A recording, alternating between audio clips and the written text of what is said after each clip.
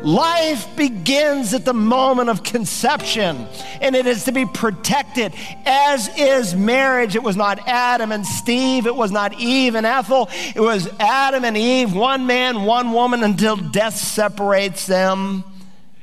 And so God here is speaking not just to those who have failed, but to some of you who have never been married. You need to be able, with authority, to teach your children. And if you don't teach them, you know what they're going to get? The message of the world that is just the opposite.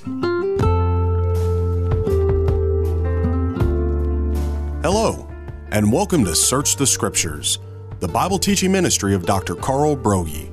Dr. Broggi is the senior pastor of Community Bible Church in Beaufort, South Carolina. Today is part 3 of Pastor Carl's sermon, A Marriage Made in Heaven, as Pastor Carl addresses the basic theology of marriage as a divine institution from the book of Genesis, chapter 2, verses 18 through 25. Please join us in Genesis chapter 2 as we continue. Our job as parents is to prioritize our relationship in this life, number 1, with the living God, number 2, with our spouse, and then with our children. And when that perspective is kept in order, we're in a position to teach our children how to live by God's principles. We need to teach them from the Word of God how to make godly decisions. We need to prepare them how to work hard. Kids know how to work a video screen. They don't know how to work a lawnmower. We need to teach them how to work hard, how to earn money, how to save it, how to tithe it, how to give it. Our goal is to help them someday to stand on their own 2 feet. And if you let them, as a parent, leave father and mother when they get married, they'll come back to you as your best friends. Listen to your pastor. I meet couples, sometimes who've been married 10, 15 years, and some of them are still going back to their parents. And in some of those cases, the parents have never let their kids go. The parents are controlling the strings in the marriage. Now, the Hebrew word here for leave, azab, is not a harsh word. It doesn't communicate abandonment, but it's a word that means to loosen something. It conveys the idea of freedom from something. And it's the thought that we are to set our children free. And so severing is not just a physical severing, but also a financial, a mental, and emotional. It doesn't mean that your parents can't give you wise counsel. They might be able to, especially if they know Christ, and some who don't know Christ just from life experience. But we need to recognize that as parents, our job is to work ourselves out of a job. You leave father and mother. Why? Because there's a higher relationship. The higher relationship is not the parent-child relationship. The higher relationship is the husband-wife relationship.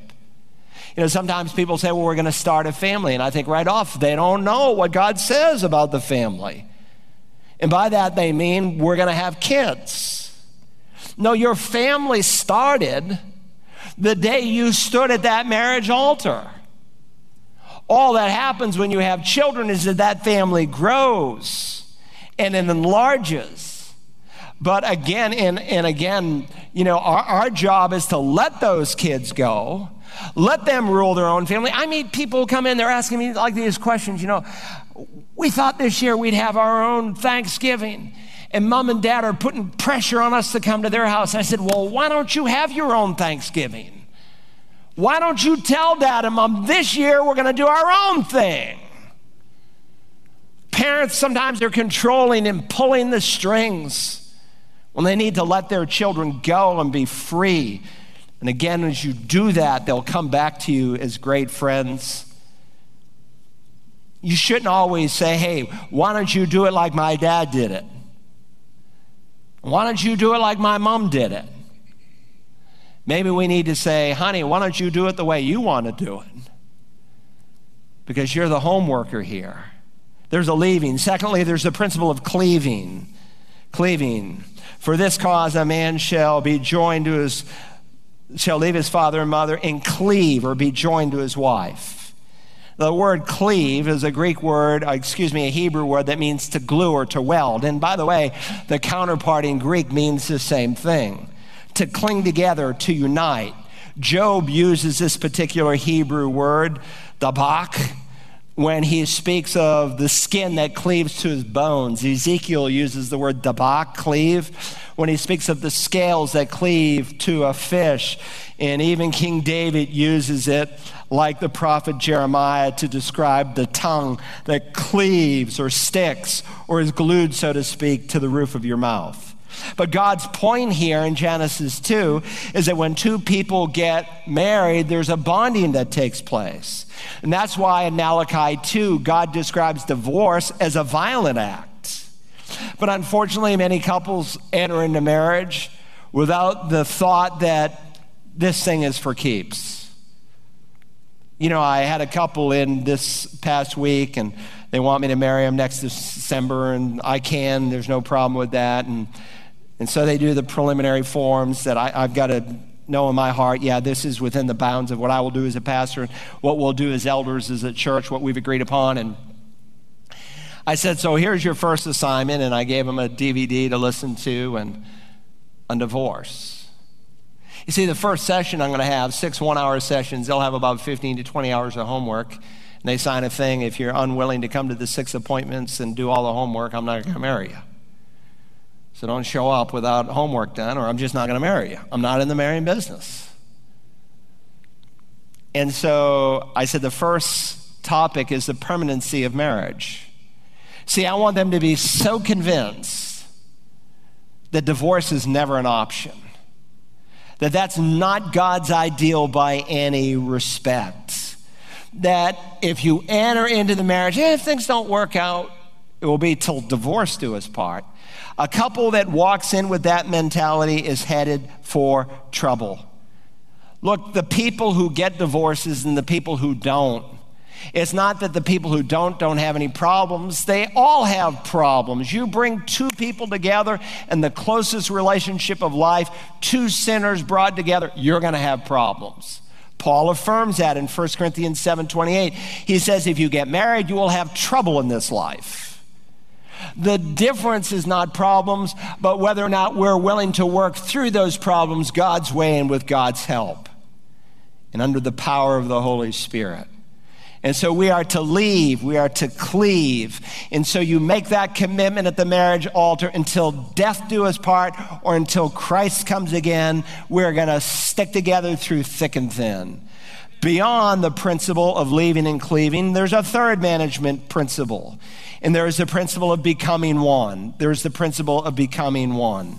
Let's read now all of verse 24. For this cause a man shall leave his father and mother and be joined to his wife, and they shall become one flesh.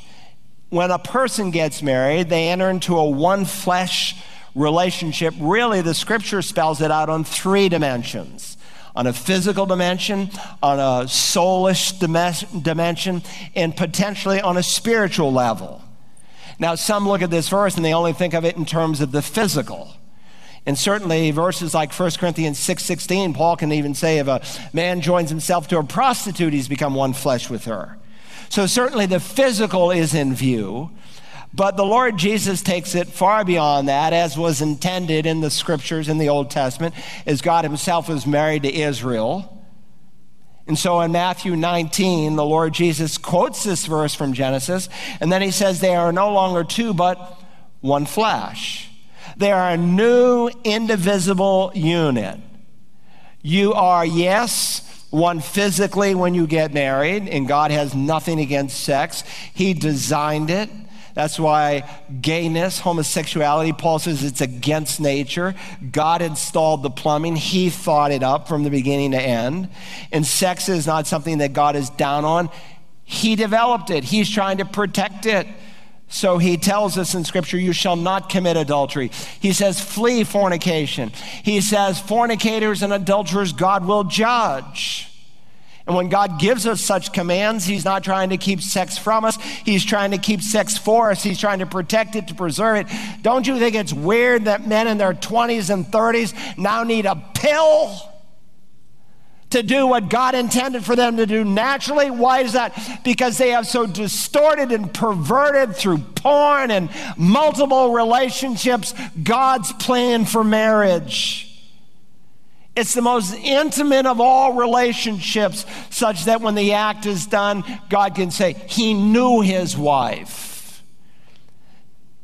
And of course, not only is there enjoyment and intimacy, God said, be fruitful and multiply. And I know whenever I talk about having children, there's always infertile couples, and my heart goes out to them. And I know God has a different plan for some who will never be able to have children in this life. But we live in a day when people, even Christian people, because their mind has been shaped more by the world rather than by the Word of God, that they view children as a hassle, as a bother, as a hindrance, rather than as a blessing and as a gift from God. Now, I know a lot of people think that children make a rich man poor, but the Bible would teach just the opposite. It makes a poor man richer. One of these days, I'm going to leave this world by death or by rapture. And I'm not going to take a thing with me. I brought nothing into the world. I'll take nothing out of it. But by the grace and mercy of God, because my children know and love Christ, I will meet them and be with them in heaven. Listen, I hope you have bought the ticket called eternal life. And if you're here today and you don't have that issue settled, you need to. But God calls us to have children, to be fruitful and multiply, to give us a godly offspring. For this reason, a man shall leave his father and mother and shall be joined to his wife, and the two shall become one flesh. God makes us one, not just on a physical level, but a soulish level. God said it was not good for man to be alone. Why? Because he wanted Adam to have companionship and fellowship and friendship. And God designed the marriage to provide that. Look, the one I love more than anyone else in this world is the living God. He is my best friend. But my second best friend is Audrey. And my third best friends are my children. And that's how God designed it. That your spouse should be your second best friend, not your guy that you go hunting with or the guy you golf with. Your wife and your kids. And yeah, if you got some time for some other things, wonderful. But the bond that God gives you is a bond of companionship that he wants to bless. And God has also potentially called you to be one on a spiritual level.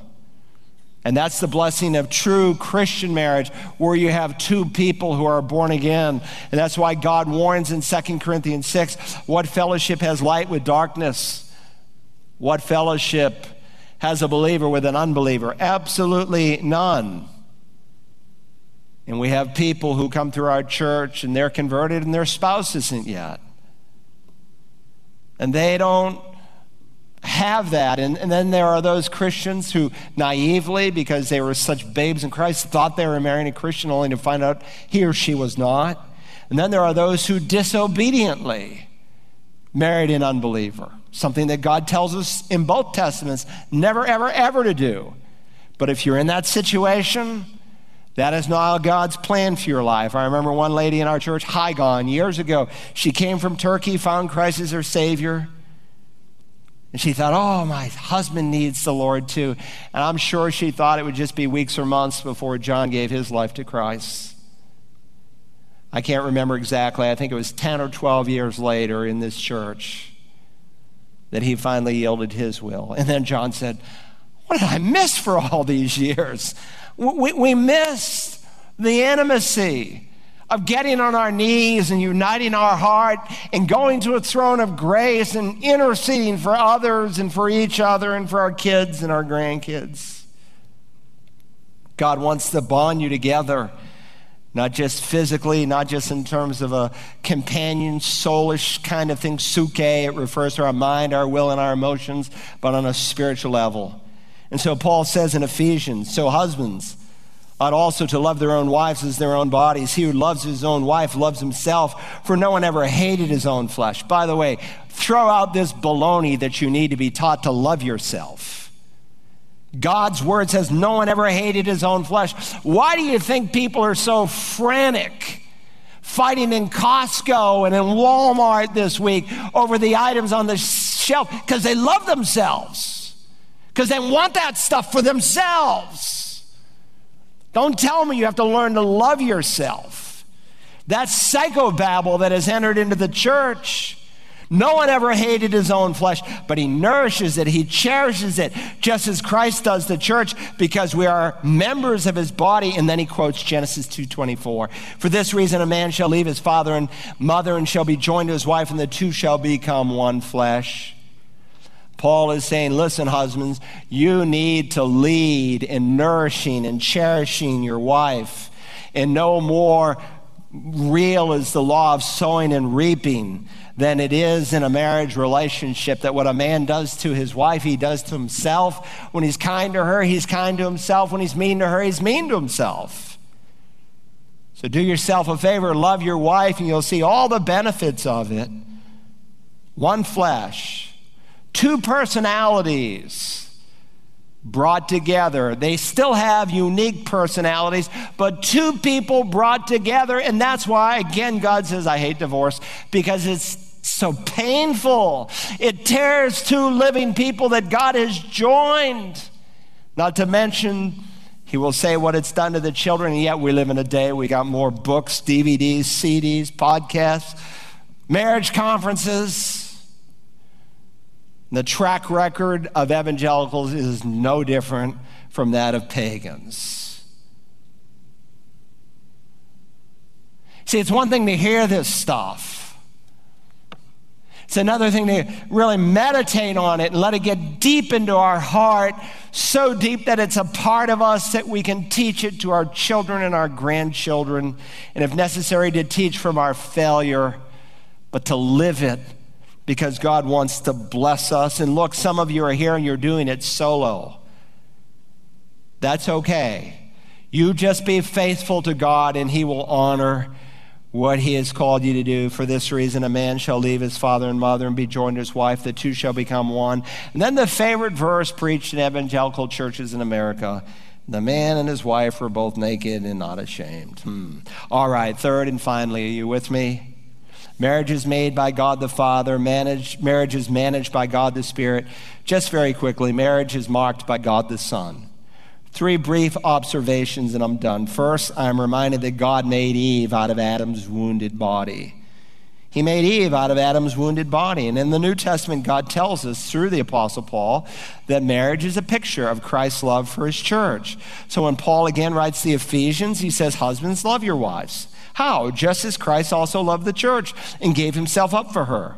For what purpose? So that he might sanctify her, having cleansed her by the washing of water with the word, that he might present to himself the church in all of her glory. That's what you're supposed to do, Dad, or husband. You're supposed to be loving your wife so that she's becoming more like the Lord Jesus. And if you would ever ask her to entertain a movie or listen to music or garbage that would tear her down, you're doing the exact opposite.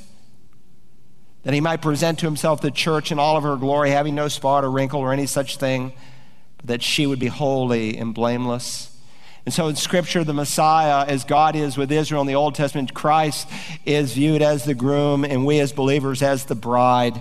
And what we find in Genesis 2 is really an illustration of this truth. When God caused a deep sleep to fall upon the man and he took one of the ribs from his side. Sleep, as you know, is often a metaphor for death in Scripture. And Adam's sleep illustrates, among other things, the death of the Lord Jesus. And just as God took a rib from Adam's side, Christ was pierced through on his side, showing that he was dead and purchasing you with his precious blood. God made Eve out of Adam's wounded body. God built Eve. There's a whole sermon on that. I wish we could spend an hour on it. God built Eve to be Adam's bride, verse 22. Then the Lord God fashioned into a woman the rib from which he was taken from the man and brought her to the man. So God built this woman, literally, God built into a woman Eve to be Adam's bride. And right now God is building his church. He is fashioning his church. And one of these days, the last person who is going to be a member of the church will believe, could be in this church, could be in some part of the world today, could be tomorrow, could be next week. The last man, the last woman, the last boy, the last girl will call upon Jesus in faith, and God will say, son, your church is built, go retrieve her. And he will come and get his bride. and we'll be caught up and transformed. We'll receive a body like Christ, having no spot or wrinkle. Third and finally, God designed Adam and Eve to be inseparably one. Eve was made from Adam, and God viewed them inseparably as one. And so the Bible repeatedly reminds us that when we get married, there's a joining that takes place. We already read, consequently, they are no longer two but one flesh.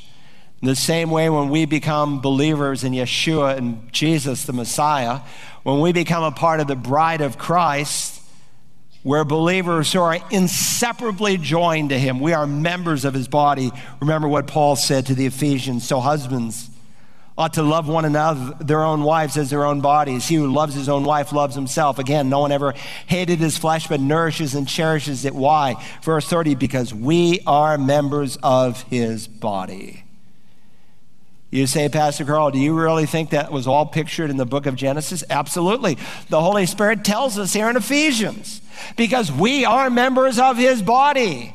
And then right after that, he quotes Genesis 2. For this reason, a man shall leave his father and mother and be joined to his wife, and the two shall become one. And then Paul adds, the mystery is great. But I am speaking with reference to Christ and the church. It's a mystery, mysterion, you know the word. It's used in the New Testament to describe something that was once hidden and now has been revealed. The picture was once hidden, but it is now totally revealed in Jesus Christ in living color. He is building his church, and he's going to complete it. We've witnessed in this last week worldwide panic. And in other nations of the world, as you read, some of the panic that has ensued doesn't even compare to what we have witnessed in the United States. And we have studied Revelation for 3 years. And we have noted that there's coming a day when indeed God is going to begin to judge the world with eschatological wrath. He is judging the world today. God is unhappy with this world. He is unhappy with our nation. I don't know where our president stands spiritually today, but I thank God that he said we should have a day of prayer. I thought, well, that's a novel idea. First politician I heard, maybe we should pray about this. But we can't pray and ask God to bless and protect our nation when we're raising our puny little fists in his face. We're hating Israel. God says, I'll curse those that will curse Israel. The nations of the world are going against Israel. We have legalized the murder of the innocent. We are killing old people. We're calling things that God calls a perversion good. They're calling preachers like me homophobic. They're calling pastors like me, because I won't affirm a transgender lifestyle, as hateful. No, they are the hateful people, because they are going against God's standard and helping to lead people into a place of eternal retribution. God is on his throne. No one knows what will happen. But this is very different from the Spanish flu in the first part of the 20th century. Israel is in the land, which must take place before the second coming. The Jews have been gathered from over 100 nations into the land of Israel. We've become like the days of Noah and the days of Lot, days of moral compromise and days of sexual perversion. And I can't help but think that God is just giving us a taste. This is nothing compared to what is coming in the tribulation. This is nothing. God is giving man a taste. And Jesus said when these tragedies come, it's a reminder that people need to repent.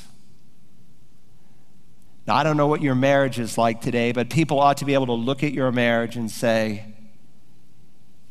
my, that's different from what I have. And that's a picture of Christ's love. And I don't know where you're at today, but I know today can be the first day of the rest of your life. And if you will submit to the authority of God's word and by his Spirit humble yourself and ask for his power, he'll help you. You say, I'm not even sure I'm saved. You better get that one figured out first. And I would have it nailed down before I left this building this morning. Let's bow our heads and close our eyes. Wherever you are, you may be live streaming in a foreign country, in another state, on one of our campuses. I want to ask you this morning, do you know absolutely if this were your last day on earth that heaven is your home? The scripture promises that Christ Jesus receives sinful men. It is a trustworthy statement. It deserves your full acceptance. Paul wrote, Christ came into the world to save sinners. My friend, he loves you. He died for you. He was pierced through for your iniquity.